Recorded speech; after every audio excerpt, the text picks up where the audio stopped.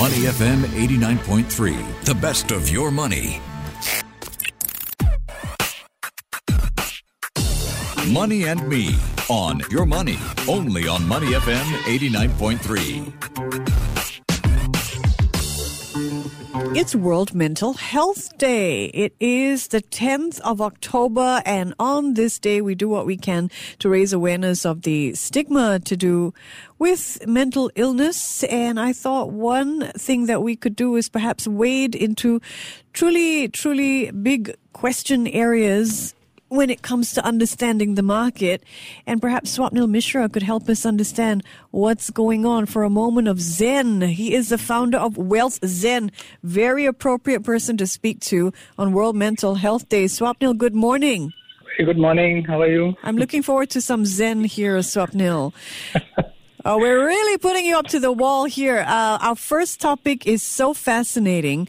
It is about this company that believes it's launched an anti-ESG in line with its beliefs, anti-ESG ETF. Strive Asset Management has launched this ETF, anti-woke ETF, it says.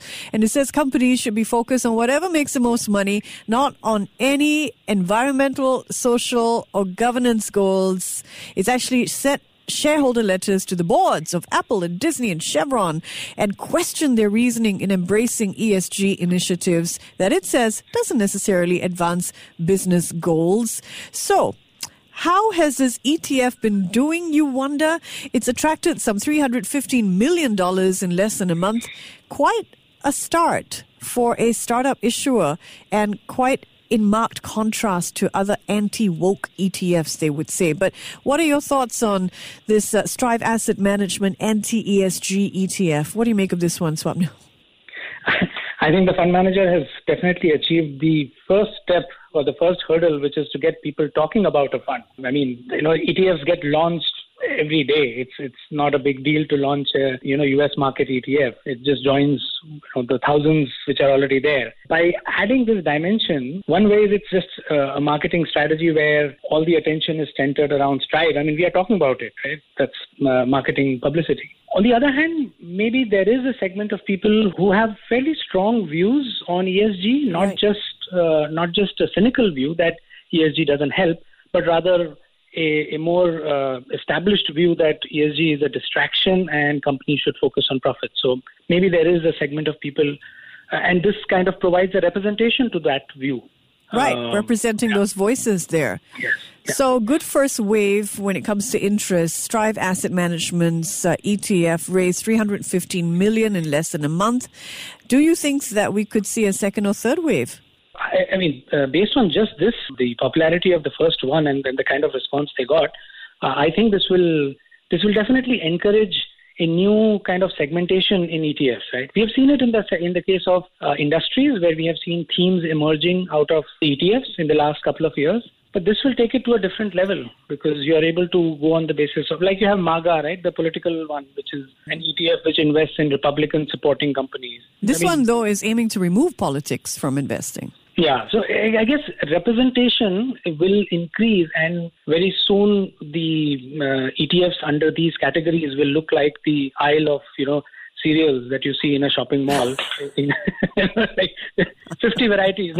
You pick and choose based on your preference. It's true. And giving more options for people who want to not just vote with their feet, I guess, but with their wallet. From your reading, why is an ETF like this gaining ground? Two reasons, I feel. One is we have not standardized the ESG parameters, and as a result of which pretty much everything is ESG compliant. I mean, you have Coca-Cola discussing climate change. It's the second largest contributor to plastic, pollution in the world. And so there is a sense that if everyone talks about it, it is not really a differentiator, and hence ESG is not a big theme.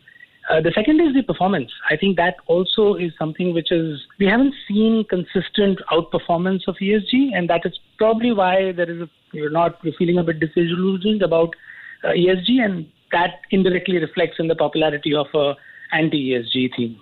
Yeah, I mean, you're seeing it pick up in places like Florida, which has passed a resolution that bars its pension fund managers from actually embedding ESG factors in their investing strategies, for example. Do you think it is truly possible to take politics out of investing or out of a business's goal? I mean, if you take the whole shareholder activism versus the stakeholder activism, I think the aim is to take it out.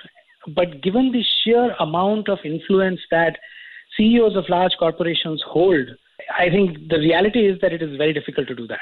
You have your Zuckerbergs and Elon Musk of the world who have significant influence, not just because of the money that they can give in lobbying, but by decisions that they take of providing, let's say, free internet to everyone. Now, suddenly, Elon Musk's decision to provide Starlink satellites in Ukraine is, I mean, how do you classify that, right? It's crossing into the political boundaries, and yet it is not originating with those ambitions. So I would say it is very difficult to keep them separate. As an investor, if we take a step back, though, as an investor who is interested in doing exactly what Strive Asset Management's US ETF is doing the opposite of, if you care about environmental, social, and governance factors, how can you spot ESG potential red flags? I mean, red flags today, there are multiple ways. Of course, if you're an active investor, then being present in any of these shareholder meetings is a good place because, these kind of issues do surface. We've seen in case of many companies in Singapore itself where environmental issues have been brought to the surface in these meetings. That's one. Second is reading or watching interviews of the CEOs or fund managers. I think that I personally feel is a big contributor. You listen to somebody speak for 3 to 5 minutes, you can see the authenticity, you can gauge that, are they really saying what they mean? So I think that is the second thing. Even your Reddit forums are, of course, they're full of fake news as well, but they are also a good place for these kind of information to be shared, which then kind of move into becoming real red flags. Yeah, those are good resources, actually. Even I hang out on Reddit, on Substack, reading and looking for those red flags. All right, let's switch gears and venture into the world of commodities. It was a pretty tough week last week. We saw commodities surging by more than 5%. We all know about those OPEC pullbacks, OPEC Plus agreeing to chop oil supply. So the coming days likely to be more challenging territory, some say, for raw materials. There are a host of factors to consider, right? Escalating concerns about the Fed's rate hikes, the future of those, China's reopening after a week-long break, and potentially sobering commentary from IMF and World Bank annual meetings could all impact prices. So let's put it to you, Swapnil. Where do you see commodity prices heading? Would this be a good time to enter the market? I think from a commodities, if you see the performance of just a couple of indicators like the agricultural commodity or the broad-based commodity index, the DBC, DBA, ETFs, they're still positive for the year. So I would say first thing is the correction is just the spike that we saw because of supply shock and because of other factors, and that has retraced, and that's a good thing because a spike is not sustainable. So retracement of that spike is good. The tricky part over here is whether this is driven by liquidity or it is driven by a concern on interest rates.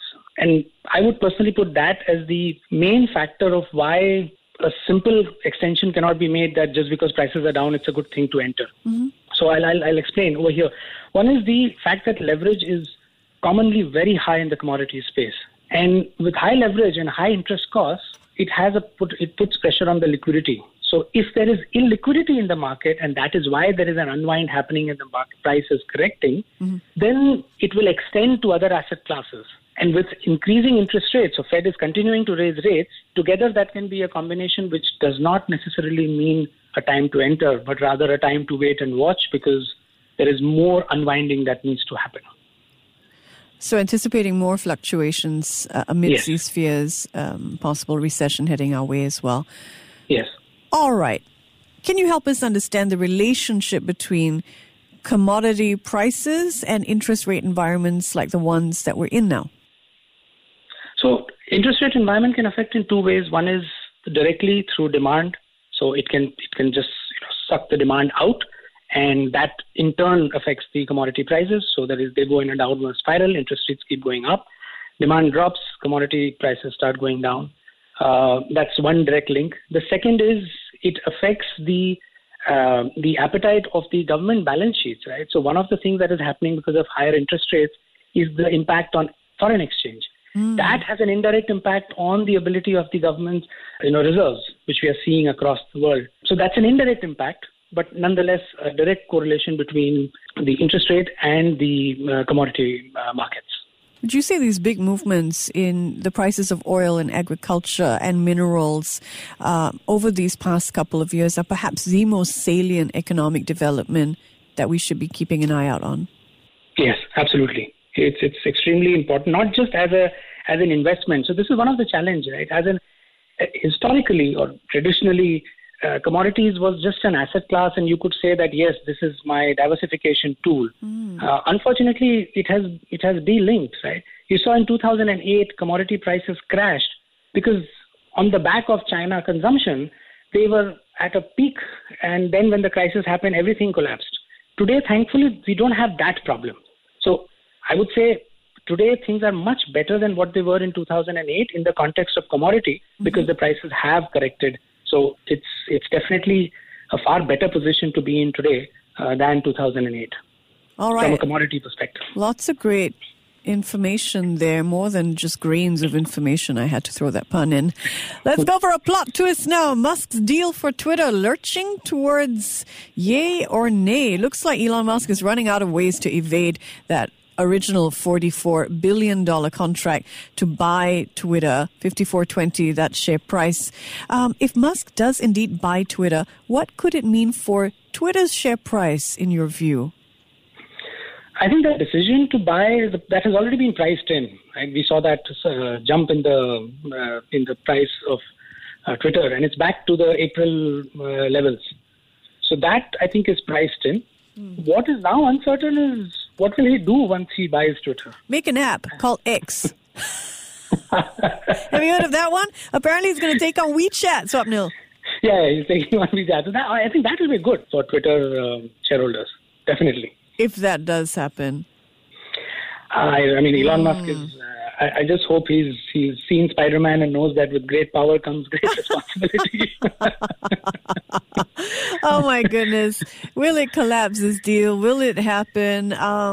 But I don't know if you have read anything about X, because I follow Musk's Twitter page, and in the twists and turns, he said the acquisition of Twitter would speed up the development of this app, X, by 3 to 5 years.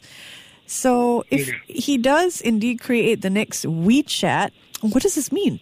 I don't think there's anything like WeChat outside of WeChat. So even a direction or even the ambition of creating something like that would be a positive and definitely positive for Twitter. Actually, even the monetization, one of the challenges with Twitter has been their inability to monetize.